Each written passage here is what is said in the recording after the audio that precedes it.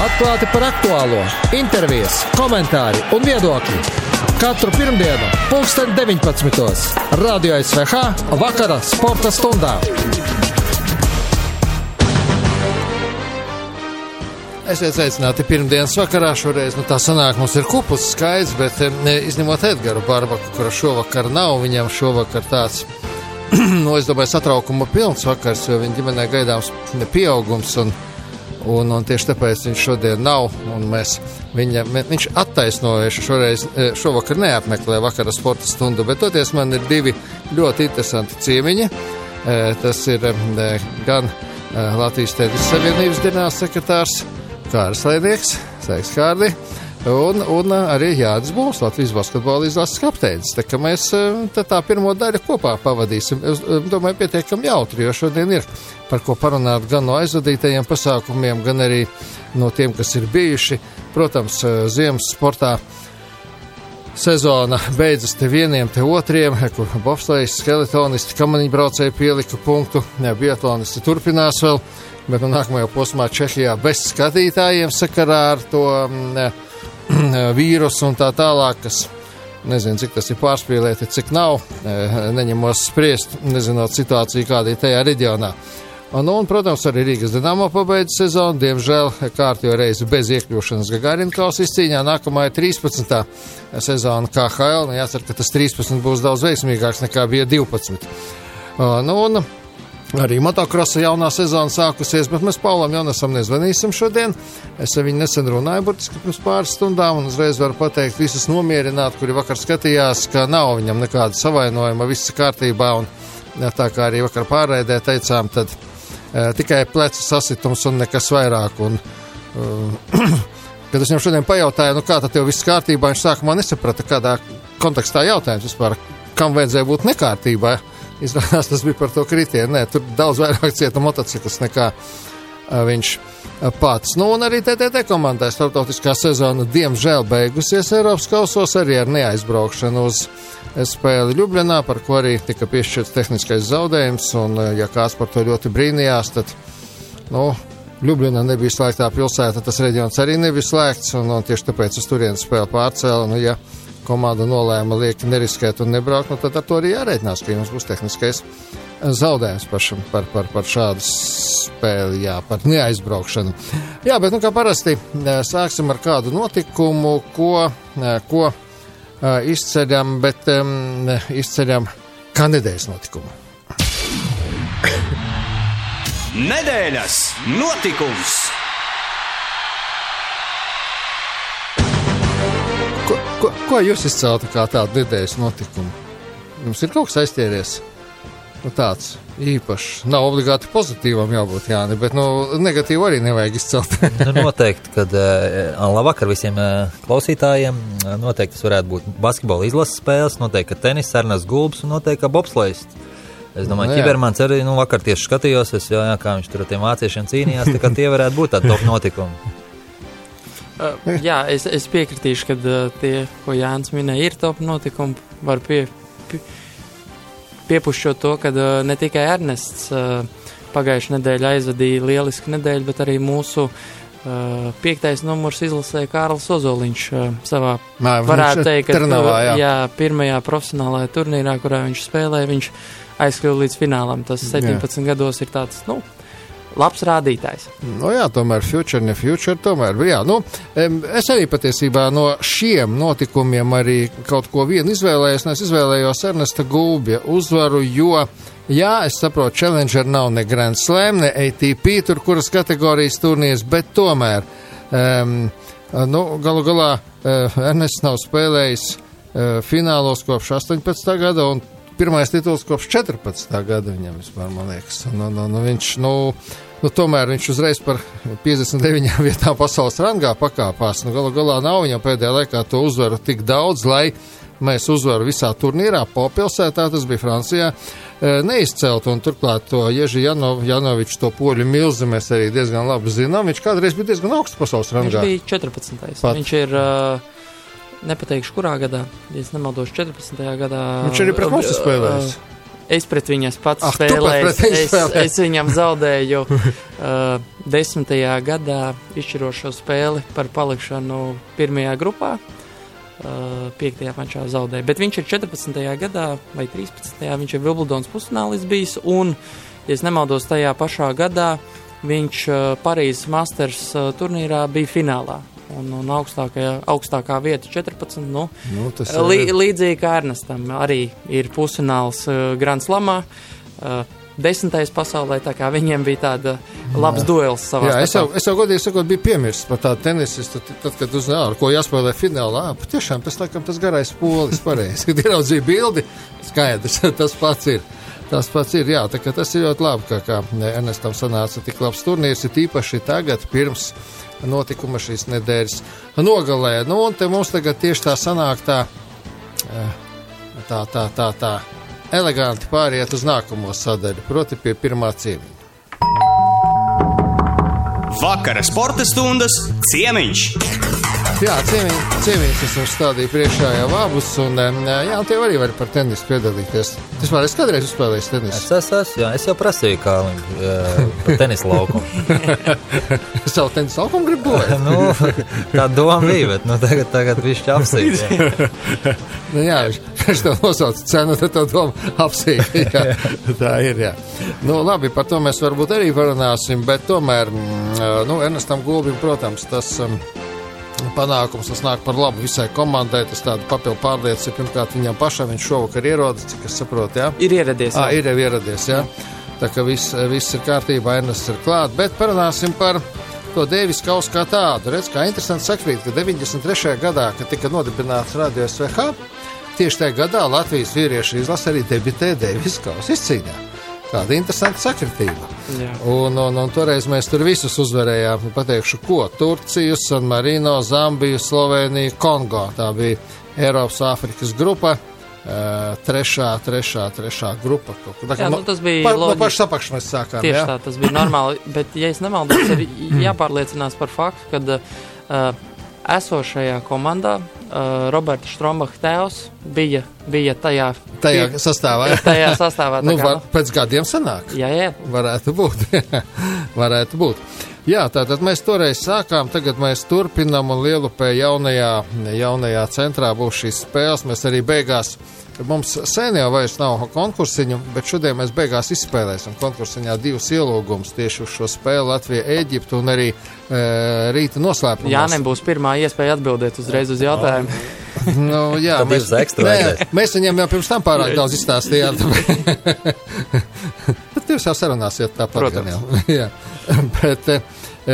Bet, protams, ka visiem uzreiz pirmais jautājums. Kas spēlēs Latvijas izlases? Ernests Gulbis nav jautājumu.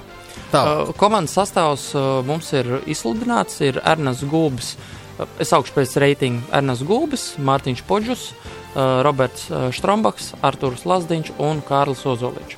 Tā kā tie ir mūsu 5 puiši, jo jau no pagājušā gada ir tāda lieta šajā reizē, kad tas formāts ir Deivis Kausa un vēsturiskais arī pamainīts. Ja kādreiz bija piekdienā 2 spēles, sestdienā dubultspēle un svētdienā atkal 2 spēles, tad šobrīd ir tā, kad piekdienā ir 2 spēles, un tad sestdienu sāk ar dubultspēli, kam sako 2-1 spēles. Tā kā, tas ir tāds... Par vienu dienu īsāks. Par vienu dienu īsāks, bet tas intensīvāks un tādā pašā laikā var nozīmēt to, ka labākajiem spēlētājiem var gadīties 2 spēles dienā un iespējams viena pēc otras.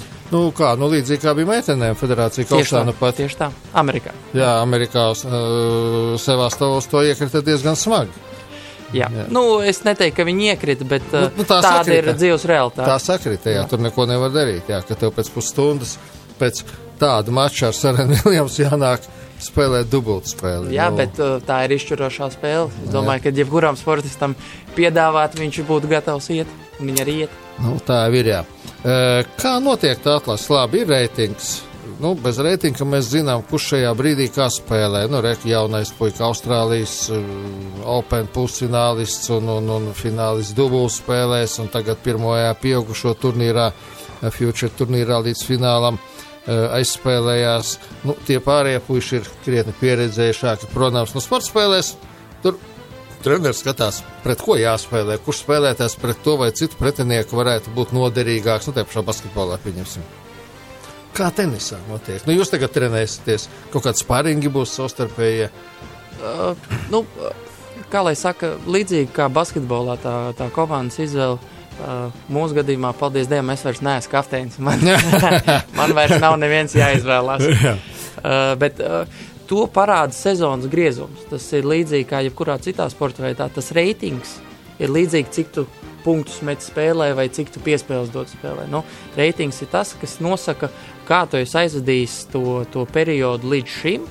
Un tas daudz ko nosaka, jo tenisā nav tāda praksa, un mēs Latvijā visticamāk tāda praksa nebūs, kad mums būs tik daudz tie spēlētāji, ka mēs attiecīgi pret kādu izlasi mēs spēlēsim, tā mēs piemeklēsim to izlases spēlētājus. Un atkarībā no seguma, uz kura jāspēlē? Protams, segums ir svarīgs, bet tas mūsu gadījumā atkrīt jautājums, jo līdz ko ielozējās Ēģipte, mums bija skaidri zināms, kad mēs spēlēsim mājās, jo 2012. gadā mēs jau spēlējām pret Ēģipti.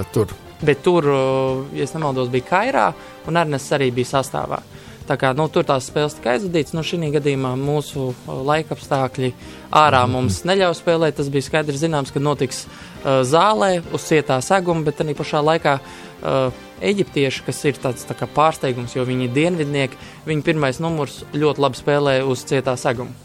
Jā, es tieši par to pirmo numuru, par Mohamedu Safvatu arī gribēju arī prasīt, ja viņš pašreiz ir augstāk nekā jebkurš cits šā mača dalībnieks, viņš 131. pasaules rangā. Jā, to es esmu jau minējis iepriekš, kad, savā ziņā Ēģipti, kas neliekas tā kā tenis lielos, bet arī pašā laikā, ja mēs ņemam viņu pirmo numuru, mūsu pirmo numuru, viņu otro numuru, mūsu otro numuru pēc reitinga, viņi ir augstāk. Protams, mums daudz ko iedos to, kad Ernests ir diezgan, varētu teikt, karsts pēc turnīra Francijā. Viņam vispār šīs sezonas sākums viņš ir aizvadījis pietiekami daudz spēles, uzvarējis spēles. Tas ir ļoti būtiski viņa pārliecībai, un es domāju, ka tas ļaus mums, es negribētu teikt, ka tur ir kāds favorīts, bet tas mums noteikti iedod tādu drošības sajūtu, un tas, ka mēs spēlējam mājās, tas, es domāju, arī palīdzēs, teiksim tā, mājas sienas. Bet Eģiptietis, es skatos, viņš arī pat februārī uzvarēja vienu Challenger turnīru, un pirmais no eģiptiešiem kopš 96. gada, kas ir uzvarējis Challenge turnīrā. Tieši tas Mohameds. Es, kad pieminu vārdu Mohameds, man, protams, nākamais vārds uzmēles ir Salahs, bet šajā gadījumā ir cits uzvārds. jā, tā kā, tur tā līderu duels varētu ļoti daudz ko izšķirt. Protams, tās spēles būs... Jo tie pārējie nākamie divi, es apskatījos, 390. un 804. vieta. Es domāju, ka viņa gadījumā ir diezgan skaidri zināms, kas spēlēs. Tas būs pirmais un otrais numurs. Un otrs būs tas Mamuts, jā? Mamūns. Jā. Mamūns un Hosams. Jā. Lūk, jebkurā gadījumā, pirmajā dienā ir skaidri zināms tas, kad Ernests spēlēs pret viņu otro numuru, un visticamāk, es pieņemu to, kad Mārtiņš spēlēs pret Safatu. Mārtiņam tā sezonas sākums arī pietiekoši bijis sakarīgs, viņš nospēlēja vienu finālu Amerikā no 3 turnīriem, tā kā viņš jau no pagājušās nedēļas gatavojās Lielupē. Par Mārtiņu es varu teikt to, ka viņš ir tāda jau īstenībā tāda stabila vērtība izlasē. Un es ceru, un es arī novēlu to, ka arī tie individuālie sasniegumi būs pēc iespējas augstāk, jo viņš ir tādā situācijā, viņam ir 25 gadi šobrīd, viņš jau briedums ir, kad varētu jau tiekties pēc iespējas augstāk, jo viņš šobrīd ir sasniedzis savu tā kā augstāko arī reitingu, 420, ja es nemaldos. Tā kā, būs ļoti interesanti mači, jo es uzskatu to, ka es neesmu redzējis to eģiptiešu otro numuru Mūnu, bet Safatu es zinu, es neredzu iemeslu, kāpēc... Tenis arī notiek tāda, šajā gadījumā tie tenisisti, kas ir, reitingā, tur 4., tur 6., 7. simtā kaut kāda pretinieku pētīšana, kā viņš spēlē, ko viņš dara? Protams, pētīšana notiek pat treniņos. Es zinu, kad basketbolā nedrīkst iet uz pretinieku, neviens tev neļauj iet, ir aiz slēgtām durvīm, lai neredzētu kombinācijas. Tas arī VTB līgā visas komandas filmē treniņus. Pa slepeno. Es nezinu, kā tagad, bet kādreiz, kad vēl Armāns Krauniņš izdos treneris, vienreiz viņš tā teica, ka, tas nebūtu tā korekti, es tagad tur iet uz spiegot. Ja man vajadzēs, es kādu aizsūtīšu. Jebkurā gadījumā stiprās un vājās puses visiem ir skaidri labi zināms jau pirms tam. Un arī maču gaitā atkarībā kāds ir tas ritējums, jo šobrīd vairs nav 5 set maču Deivis Kausā. Šobrīd ir līdz 2 uzvarētiem setiem, kas nozīmē to, ka tu īsti tā taustīties, kāds tas īsti pretinieks būs, nav variantu. Jo tur ir viss notiek ļoti ātri. 2 seti, viss. Paldies. Un tas ir labi un slikti.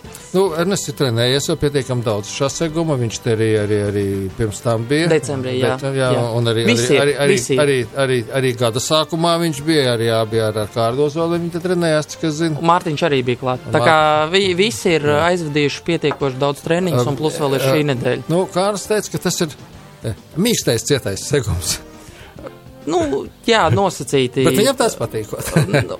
Es domāju, ka, protams, viņš ir jauns segums, tikko jauns, un viņš arī ir taisīts tā, lai viņš būtu vidēji ātrum, lai viņš nebūtu arī pārāk ātrs, un tas savā ziņā iedos arī to, ka, tenis būs ļoti skatāms. Tas nav vēsturiski vecais lielups segums, kas bija viens no retumiem vispār pasaulē ar tepiķi. Un tad, kad Ernests spēlēja izlasē ar Andu kopā, pretiniekiem bija ļoti sarežģīti pieņemt sērus, jo viņi savā ziņā liela daļa uz tādu nebija spēlējuši, un viņiem tas tā bija jocīgi, un ātrums bija baigākais.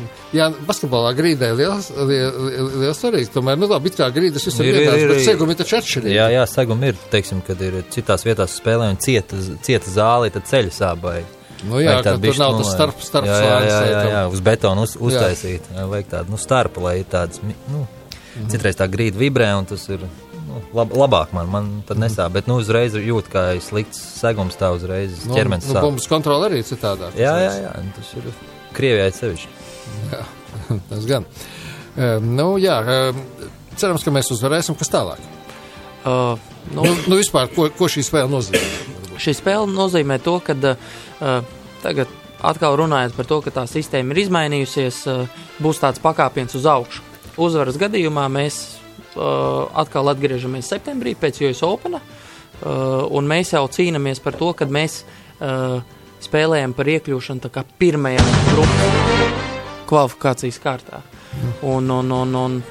Jā, tas formāts ir interesants, bet mēs viņu skaidrosim arvien vairāk un vairāk, jo tagad ir uztaisīts par tādiem pakāpieniem. Vairs nav tā kā kādreiz, kad tu biji grupā, tev bija vai tu uzvari 3 spēles un tu tiec ārā no grupas, un zaudējuma gadījumā citreiz pat gadījās tā, ka tu vari zaudēt 2 reizes. Šobrīd ir tā, tu uzvari, tu ej uz augšu, tu zaudēji, tu krīti lejā. Viss, diezgan, vienkāršāk saprotams cilvēkiem. Diezgan skarbi vispār. Ja zaudē. Ja zaudē, protams. Bet tāpēc tas ir, katra cīņa pret valsti ir ļoti nozīmīga, jo te ir jāiet nevis uz 100, bet uz 110, jo uzvaras gadījumā, tu esi veiksmīgs, zaudējuma gadījumā viss, tu krīt uz leju, un tad ir atkal jācīnās, lai tiktu augstāk. Labi, pēc pauzītes mēs parunāsim arī par uzvarām, par iešanu uz augšu un uz leju, bet jau vairāk basketbola kontekstā.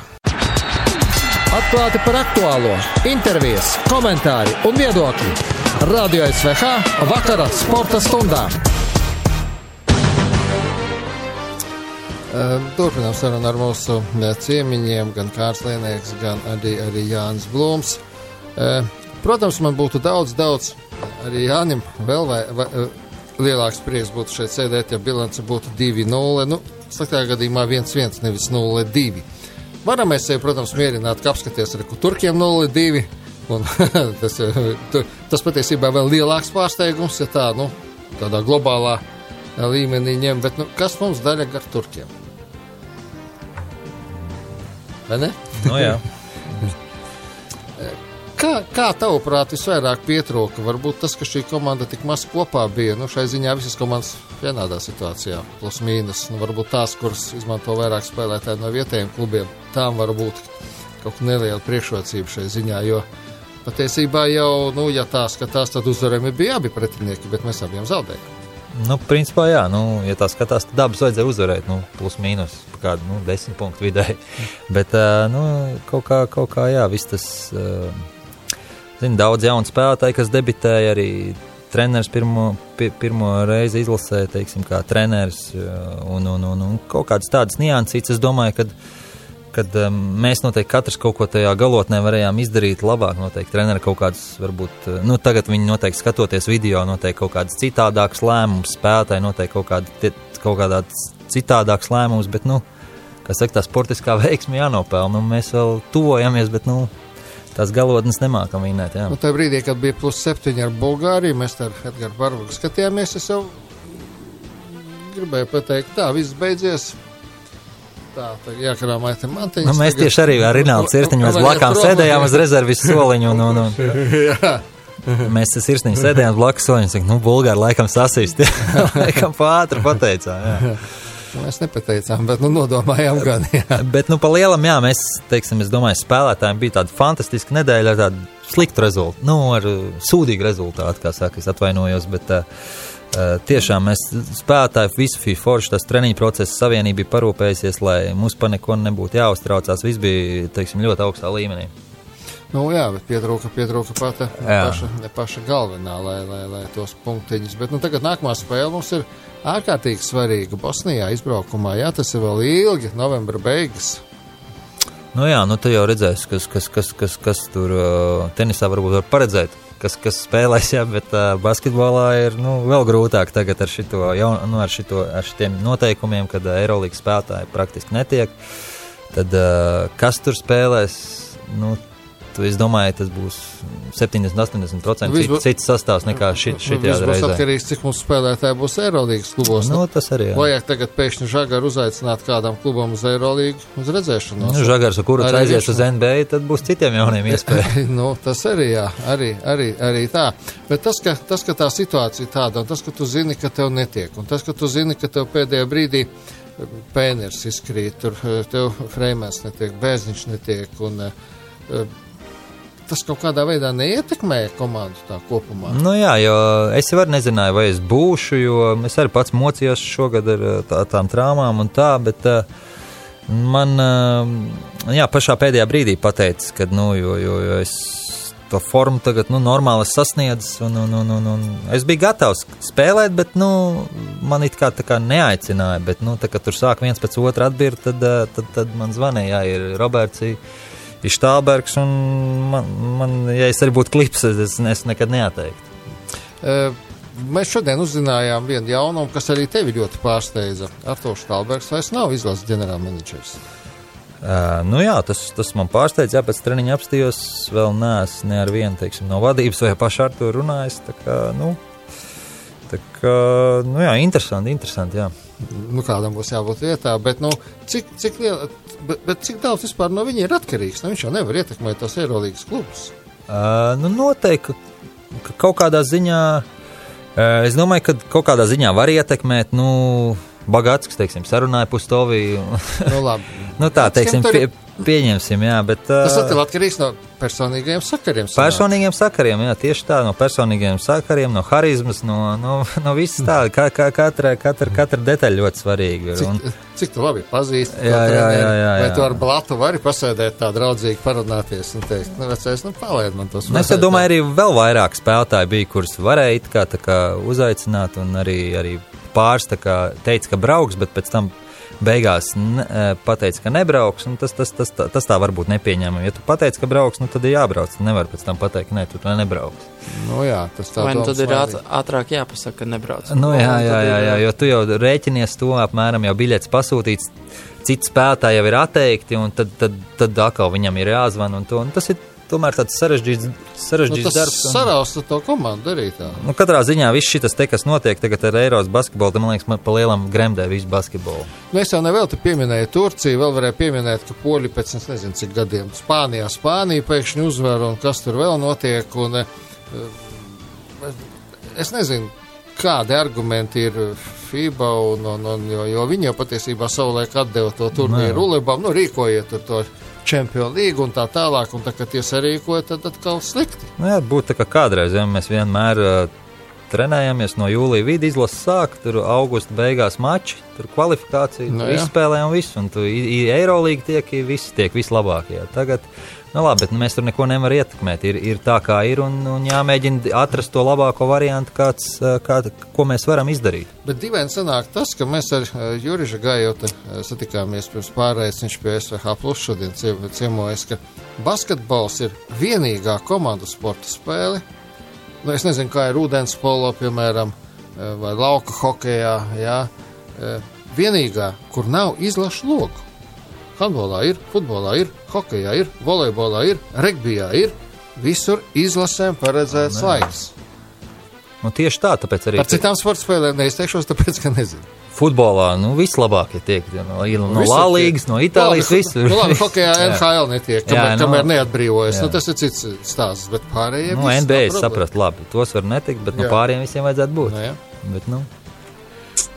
Bet tur mums nekas nav atkarīgs, tā ka mēs varam paļauties tikai uz tiem, kas ir uz sevi, un cerēsim, ka tas turpinājums būs labāks. Galu galā es tomēr citēšu Robertu Stelmacheru vēlreiz, vēlot viņam veiksmu un jums visiem, ka mums ir 2 zaudējumi, bet dzīve ar to nav beigusies. Tieši tā. Ar tādu pieeju arī jāturpina. Tenisistiem arī. Tenisistiem nav sākuši spēlēt. 0-2 nevajag, mēs tikko bijām 0-2 un 2-2 bija.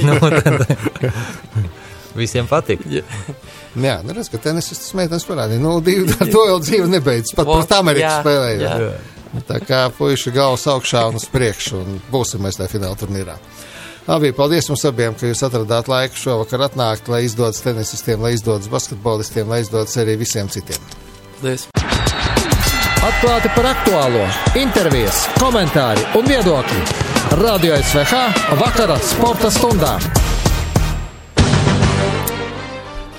Jā, protams, es sarunā ar ciemiņiem izmantoju arī to, ko mūsu klausītāji gribēja dzirdēt. Un pirmkārt jau pats pirmais, ar ko es arī sāku, sastāvs, jo tas interesē visus. Visi grib zināt, visi, kas interesējās par šā vakara pārraidi, visiem bija viens jautājums. Pats pirmais, dažiem bija 3 un 4, bet visiem bija pirmais jautājums. Kas bez gulbja vēl spēlēs? Jā, ceru, ka Kārlis izstāstīja, kāda ir situācija. Jā, ziemas sporta veidos ir finišējis skeletons. Pasaules čempionāts nebija tik sekmīgs. Pirmo reizi kopš 2009. gada Mārtiņš Dukurs palika bez godalgas. Tur Vācija aizņēma visu godu piedestālu, bet patiesībā, lai cik tas dīvaini varbūt skanētu, man liekas, ka tas ir pluss. Tas ir liels pluss sporta veidam, ka skeletonā tagad ir vismaz 7, 8 skeletonisti. Jebkurš no viņiem var būt trīniekā. Un jebkurš var nebūt. Viņš var būt 2. un varbūt 8. nākamajā posmā. Un tas to sporta veidu padara interesantāku. Intriga kaut kāda rodas. Kamaniņu braucēji arī pabeidz sezonu ar vienu godaugu, brāļi Šici, 2 konkurencē. Pārējiem šoreiz tik labi negāja, bet sezona kopumā, manuprāt, ļoti laba, un domāju, ka Mārtiņš Rubens mums arī piekristu. Un arī bobslējisti pabeidz sezonu. Jā, 4 neizdevās mums iegūt godalgas. Viens brauciens nesanāca Oskaram Ķibermanim, bet tomēr tik un tā 4. vieta pasaulē. Bobslējā es gribētu novēlēt arī, lai tā intriga kļūst vēl lielāka ar katru nākamo sezonu. Jā, mums būs vairāk konkurenti, jā, būs lielāka varbūtība, ka mēs nebūsim varbūt tik bieži trīniekā. Un šodien tieši par bobsleju sezonu mēs ar Sandi Prūsi arī parunāsim. Labvakar, Sandi! Labvakar! Vispirms ar atgriešanos un ar sezonas finišu. Paldies! Uz karstām pēdām tā, pavisam kā parasti prasa. Treneri, kā tas šī sezona? Laba bija? Jā, es teiktu, ka laba tiešām. Bija jaunas atziņas, bija jauni cilvēki, bija jaunas problēmas un bija jauni risinājumi. Ar ko sākt? Ar jauniem cilvēkiem vai ar jaunām problēmām? Nē, es domāju, tur tā pakārtot, ja tā sezonas sākums līdz vidum bija diezgan vienmuļš, es teiktu, kā parasti kārtējā sezona, tā un šitā savām ikdienas lielākām vai mazākām problēmām, tad vienkārši sezonas vidū, kad galvenais cilvēks komandā dabūt traumu, ja, un tad uzreiz ir tā, ko tad mēs darīsim, ja, jo tūlīt nāks pārējā galvenā mača un tā, bet, salīdzinoši, es domāju, veiksmīgi tikam ar to visu galā un esam tur, kur esam. Jā, tomēr mums ir godalgas gan pasaules kausa posmos, gan Eiropas čempionātā, pasaules čempionātā, tā kā būtu laikam grēks sūdzēties, ne? Protams. Patiesībā Oskars Tibermans, viens no 2 pilotiem, kas reāli varēja vienmēr un visur izrādīt konkurences vāciešiem. Tā bija, tā tagad ir šitais pēdējos pāris gados ir tā sanācis, jā, ka tieši mēs un tie kanādieši šobrīd esam, kas neļauj mierīgi viņiem dzīvot un kas to sportu bišķiņ pie dzīvības, kā lai saka, to intrigu uztur. Ir kaut kāds pazīmes, ka tā intriga varētu būt vēl lielāka pēc gadiem. Mēs protams, visi gaidām, kad Šveice atgriezīsies, tomēr Austrija, Francija, Krievija, tas tomēr arī tās valstis, par Itāliju laikam var piemirst šobrīd, bet tomēr. Itālija, es domāju, ir uz ilgu laiku šobrīd ārā no cīņas par kaut ko interesantu un tā, bet es domāju, ka jā, pareizi tu teici, šveicieši lēnām, bet ir uz pareizā viļņa vai virziena, jā, tā kā tur būs agri vai vēlu. Gan jau arī tie kanādieši un amerikāņi. Amerikāņi vēl pareizi. Olimpiskajai sezonai viņam jau vienmēr nāk, jo šis tomēr ir vasaras olimpiāžu gads, jā, un tur taču tie, kas netiks, vai arī kas tiks, un kas gribēs beigt un kaut ko citu pamēģināt, un es vairāk domāju par vieglietēm, jā, no Ziemeļamerikas. Gan jau tur kāds pievienosies, un uzreiz tas mazliet izmainīsies, tas spēks samērs iespējams. Jā, mums jauni vārdi, tas bija Ralfs Bērziņš, noteikti nosacīt jauns vārds, protams. Ralfs jau vairs nav tieši tā. Bērziņš, ja uzvārds Bērziņš vēl ir tāds retums Latvijā, tad Ralfs Bērziņš tas vairs mums nav. jā, tas gan. Kā tu vērtē Oskara Meilbāža atgriešanos? Es nezinu, viena daļa man te kolēģi bija daudz optimistiskāk noskaņoti, vai viss ir tā, kā patiesībā to arī varēja paredzēt? Protams, ka nē.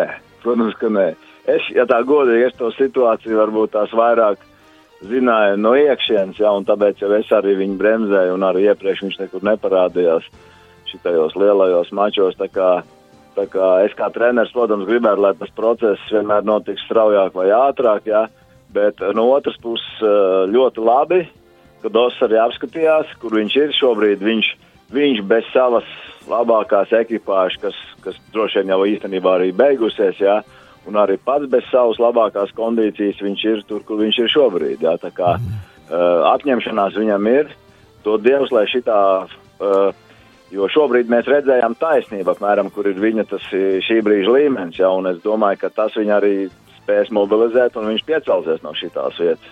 Jā, tas būtu ļoti labi. Nākamā tomēr jau ir tā sauktā pirms olimpiskā sezona un ar vien mazāk laika līdz Pekinai. Jācer, ka visi iespējamie vīrusi būs beigušies līdz tam laikam, un tad jau... Tā gan ir neparedzama lieta, jo es dzirdu riņķī paniku. Protams, šobrīd tā panika iet pa priekšlaikam tā ir reālajā situācijā, bet saistībā ar sportu un ar kvalifikācijas mačiem vasaras olimpiādē es te dzirdu liels šobrīd paniku un sarežģījums. Jā. Tā diemžēl ir jācer, ka līdz vasarai viss tā ne tikai panika būs beigusies, arī viss pārējais. Jā, bija paldies, Andi, paldies par sezonu, un jau ar nepacietību sākam gaidīt nākamo. Paldies, Andis Prūsis, tas bija Latvijas komandas galvenais treneris. Ir beigusies sezona arī Rīgas Dinamo hokejistiem. Mēs varam pēc kādas mazas pauzītes piezvanīt arī vienam no mūsu hokeja pārzinātājiem, vienam no maniem kolēģiem, Mārim Zembergam no laikraksta Diena. Pēc kādas pauzītes mēs viņam arī zvanīsim. Ja vēl kas neizpausts, par vēlu sauciens tavs, ar glāstu jāpietiek, lai būtu vienu vietu. Atklāti par aktuālo, intervijas, komentāri un viedokļi. Radio SVH vakara sporta stundā. Savu 12. sezonu kontinentālajā hokeja līgā pabeidza Rīgas Dinamo hokeja komanda. Tas pēdējais izbraukums varbūt bija arī vairāk pozitīvs nekā negatīvs, bet, diemžēl, uz negatīvas nots, uz tādas minorīgas nots, un tas arī saprotams, jo ja komanda atkal netiek izslēgšanas spēļu turnīrā, turklāt jau diezgan tā priekšlaicīgi, bet zināms, ka netiek, tad pozitīvi vērtēt, protams, neko nedrīkst. Esam Māris Zembergs, sazvanījuši. Labvakar, Māri. Tas, ka šī sezona negatīva, tas ir skaidrs un būtu stulbi, ja es to tagad jautātu, kā tu šo sezonu Dinamo izpildījumā vērtē, bet ir kaut kādi priekšnosacījumi, tu vismaz saskati, un ja saskati, tad kādus priekšnosacījumus vajadzētu radīt, lai tā 13. sezona, lai tas 13 mums būtu daudz veiksmīgāks nekā 12. Jā, pareizs akcents sāc uzreiz likt, kad jāskatās jau uz priekšu, nevis atpakaļ, un ko mēs varam darīt, ja atklāt, es nekādas tiešām priekšnosacījumus šobrīd neredzu. Sezonas otrajā pusē treneri vairāk sāk uzticēties jauniem spēlētājiem, bet teikt, ka tur atrada kādu kristālu graudu, laikam tomēr mēs tā īsti nevaram. Un priekšā ir tiešām nopietnas darbs, laikam jau cik man zināms, rīt jau ir valdes sēde, un es nezinu, par ko un kā tur tiks lemts, snieguma izvērtēšana, bet es domāju, ka varbūt šī ir tā reize, ka komandai tiešām vadībai pēc iespējas ātrāk vajadzētu tikt skaidrībā, kas turpinās komandu vadīt, kas būtu ģenerāla menedžers un laicīgi, ja varbūt pat jau kaut kā tagad sāk šo sastāvu komplektāciju, ar kuriem spēlētājiem un kāda būs tā vīzija, uz ko tiks likts akcents. Esmu dzirdējis, ka kaut kāda, kas šodien jau šo sezonu tik praktizēts, ka no Krievijas kaut kādām augstākās līgas komandām varētu turpināt piesaistīt spēlētājus.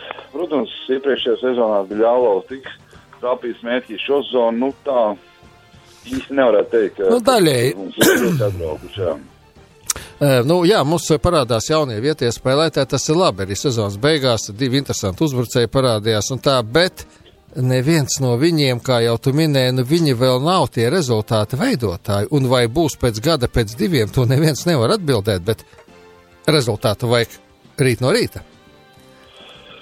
Te ir tās dilemmas, kā rīkoties profesionāls klubs, rezultāts prasa šobrīd, tur uz nākotni strādāt īsti nav iespējams, bet, tā problēma jau vismaz manā skatījumā, ar ko es vēl esmu runājis vairākiem cilvēkiem, ka, ilgu laiku jau tie, kas tiek spēlētāji piesaistīti, tur ir redzams, ka tur nākotnē 1. 2. maiņa nebūs. Un varbūt tiešām kaut kādu pacietību vajag un likt akcentu uz kaut kādiem spēlētājiem, kuri nav tur lieli augumā ražīgi akcelerāti jau savos gados, bet ir tiešām domājoši, kuriem ir spēles izpētē. Kur ir spēlētāji šā vārda vistiešākajā nozīmē?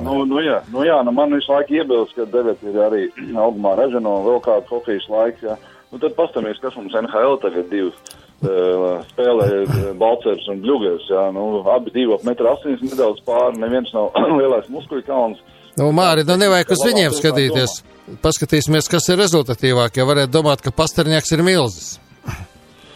Es saku, tā kā es domāju, tā kopējā vīzija ir jātiek skaidrībā, uz ko likt akcentu kā, un protams, man arī daudz cerības bija, ka Džeriņam 2. sezonā nav izdevusies, kurš es tiešām atceros no jauniešu komandām, kurš bija vadošajās maiņās un spēlēja. Kāpēc viņam šeit nesanāk? Tiešām man grūti pateikt, jo tā problēma vēl ir viena. Skaties jau, tagad kas notiks? Dārziņš, Miķels Reidliks, pamazām viņi jau no lielās skatuves jau hokeju noies. Nezinām, cik gadus vēl spēlēs, bet vai mēs redzam šobrīd kādu vietējo hokejistu, kurš varētu 1. 2. maiņā spēlēt Dinamo?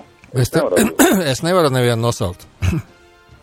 Tur ir tā problēma. Protams, kaut kāda cerība pastāv, kaut kur kāds atgriežas mājās, kuram neizdodas sezonu Ziemeļamerikā, vēl kaut kur, bet tur kaut kur, es domāju, arī pacietības pietrūk. Piemēram, labas atsauksmes pirms sezonas par Labrots aizsvaru Hugo Jansonu tik dzirdēts, ka, es piekrītu tās dažas spēles, kur viņš iznāca tik līdz ātrumā apjuka, jā, bet, vai pēc 2 spēlēm uzreiz ir viss, viņš atkal bija jāsūt projām. Kaut kur, man liekas, arī ar tādiem spēlētājiem, par kuriem pat paši trenēri pirms sezonas izteicās, ka tur kaut kas varētu būt.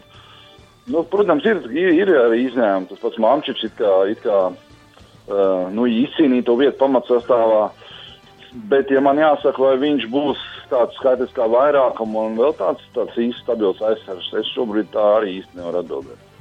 Nu jā, Artis Ābols nesen diezgan skarbi izteicās, ka liela daļa Dinamo spēlētāju vispār neatbilst KHL līmenim.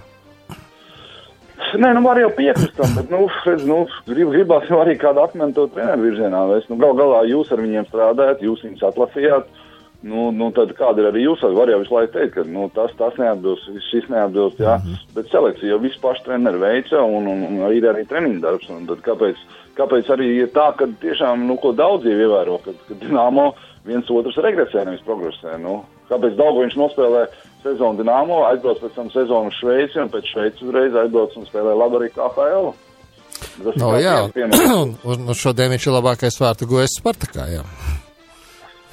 Tā kā, ir daudz, tur tās lietas. Protams, viss tās pašrunas par skapos, un nav mums VHL komanda, kurā spēlēt, un pēc tam atkal nonāk Dinamo.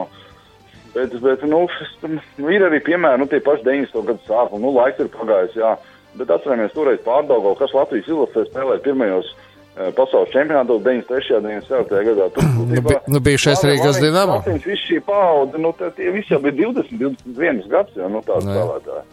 Tieši tā. Ir, protams, tā kā ir jau tas līmenis augsts, ka tur ir, nevar jau nepiekrist, ka tur leģionāri ir labi citās komandās, budžets ir tāds, kāds ir, ar tādu budžetu ir grūti paņēmt labs leģionārs, bet domāju, ka kaut kā ir jātiek skaidrībā, jo tas rezultāts, un arī apmeklētība vispārējais sezonas otrā puses, un galvenais jau es saku, man ir vajadzīga intriga, un es intrigu neredzēju jau kopš janvāra, un otrs arī gribējāt redzēt arī, vismaz kaut cik baudām hokeju, un to arī es nesaskatīju, jo mēs visā janvārī bija 1 vai 2 rips pa spēli, un tie momenti arī tādi bija, kā bija, visu laiku uzmetienu cerībā kaut kas ieskritīs. Tad arī, es nezinu, es domāju, arī līdzjūtie nevar būt ar tāds, kaut ko arī grib skaistu redzēt no hokeja. Jā, katrā ziņā, jā, arī tur valdes sēd notiek, un redzēs, ko klubs lems, un tur patiesībā visos līmeņos kaut kas ir jāmaina, lai mainītos tas viss process kopumā. Ir, es saku, jādomā, un kaut kādi spēlētāji tiešām arī piesaist, tas tie līguma laušana, tas pats Berlons Jakobs, kas uzbrusējis, kurš tik ņēmis kā snaipers, viņi atlaida pēc cik 8 spēlēm. Nefti Ķimikā viņš bija ceturtais rezultatīvākais, pēc tam ar mazāku spēju skaitu, tur pēc tam spēli viņam aizgāja. Tāpēc tas griezieni daudz arī varbūt bija pāragli tomēr. Lai gan, protams, bija tā, ka pirms sezonas tā eforija, tad būs tur kaut kas reiz neapmierina, bet vienmēr saka arī, kāda atlaižot ir jābūt alternatīvai, ko tu paņem vietā, vai tas būs labāks. Tieši tā. Gaidīsim, kāda būs jaunuma no Skanstas ielas, un tad jau redzēsim, kas mūs varbūt jau drīz zināsim, kādas varētu būt arī pirmās pārmaiņas. Paldies, Māri! Turpinām sekot hokejam pavisam drīz jau arī Latvijas izlases kontekstā. Mums būs, protams, daudz dažādu sarunu, jo izlasēja 8 pārbaudas spēles, būs pasaules čempionāta un 2, gan tikai mājās, pēdējās 2 ar Šveici. Mēs ar Franciju, ar Baltkrieviju spēlēsim, ar Krieviju pa 2 reizēm viesos. Un tā.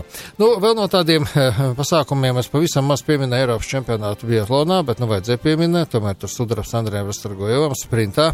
Jā, dažādi var vērtēt Eiropas čempionātu līmeni, un, protams, ka to nedrīkst salīdzināt ar pasaules kausa posmu līmeni, tas būtu muļķīgi tagad to darīt, bet tur arī pietiekam daudz labu meistaru, un tomēr jācer, ka Andrejam kaut kādu papildus pārliecību tas iedos.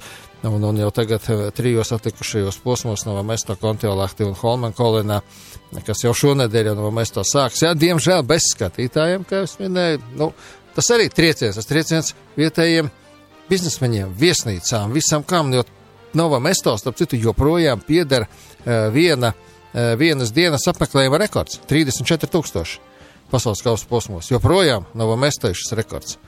Man liekas, 17. gadā viņi to sasniedza. Tad padomājiet, cik tur kāds rops un cik daudzās sfērās tiek iecirsts ar to, ka, diemžēl, jāpieņem šādu lēmumu. Bet, visi vīrusi nāk pāriet un cerams, ka arī šis drīz būs pāri un tiks likvidēts. Jā, ir noskaidrojušās visas komandas, kas piedalīsies izslēgšanas spēļu turnīrā arī Sinotipa vīriešu handbolā. Tur vēl nav zinām tie pāri. Visticamāk jau, ka pirmās divas vietas, pirmā vieta skaidrs Dobels Tenaks, otrajam vajadzētu būt celtniekam, bet tagad pēc zaudējuma Ludzainu sazina, visādi tur var būt. Bet, jādomā, ka būs celtnieks otrais, tā ka pirmās divas komandas uzreiz tiek pusfinālā. Un pēc tam tur redzēsim atkarībā no vietām, tā ka vēl Ludzas Latgals, Ogre un otrā četrnieka Jūrmālas Sports un Vaļņoda pienāca klāt. Tā ka tur vēl pēdējās spēles tiks izspēlētas un šā sporta veida kontekstā mēs arī diezgan drīz runāsim jau par izlasi, jo aprīļa vidū jau pasaules čempionāta izslēgšanas spēles ar Izraēlu jaunā galvenā trenera Arona Cirkas vadībā.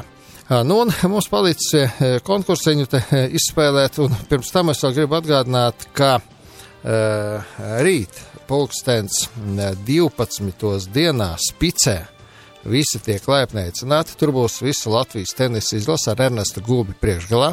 Tātad rīt pulksten 12. Spicē. Tā kā gan ne tikai masmēdī, bet arī visi citi interesanti. Tā kā varēs satikt mūsu komandu pirms Deivis Kausa izcīņas spēlēm ar Ēģipti šīs nedēļas nogalē Lielupē. Bet, tagad mēs izspēlēsim divus ielogumus. Konkurss! Atceries vai mini? Tieši tā, kā kādreiz bija, atceries vai mīni, man jau šis formāts ļoti patika, jā, un to daļu jau gan jau, ka būs arī zvani pirmie, jau ir, tad kuram tur būs laimējies pirmajam sazvanīt? Labvakar, Aivar. Labvakar, Aivar, redz patīkam dzirdēt, pazīstam balsi. Pašā sākumā mēs par to runājām, bet jūs droši vien arī zināsiet, kas kopīgs bija 93. gadā Radio SVH un Latvijas tenisa izlasē. Kopīgs tādā ziņā, ka abām organizācijām zīmīgs gads. Dibināšanas gads? Jā, Latvijas Radio SVH tika nodibināts un attiecībā uz tenisa izlasi. Arī atjaunošanas. Nebija mums uz tām tenisa izlases, nevarējām uz atjaunota. Nākamais. Nekas, mums gadās, ka pazūd tie zvanītāji. Jā, nākamais zvans.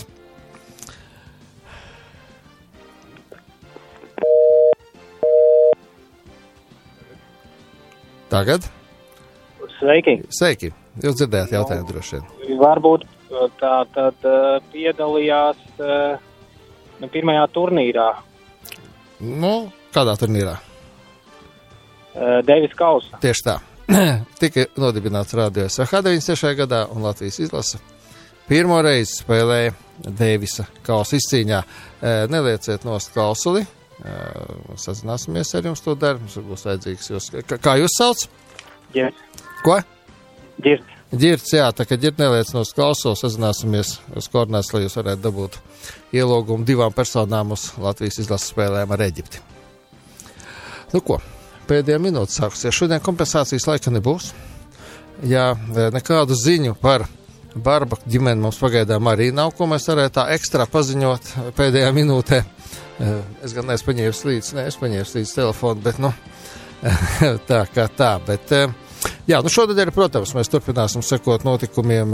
Es jau minēju, biatlons atsākas un arī jau rīt VFC Ogres spēlē PAVBet basketbola līgā, Latvijas-Igaunijas līgā un, protams, arī citi ziemas sporta veidi, kas jau nav finišējuši, tur kalnslēpošana tuvojas finišam un turpinām sekot, protams, jau nākamnedēļ sāks arī futbola virslīga, kas arī būs ļoti interesants pasākums līdz pat novembrim. Sekojam sportam arī okeāna otrā krastā.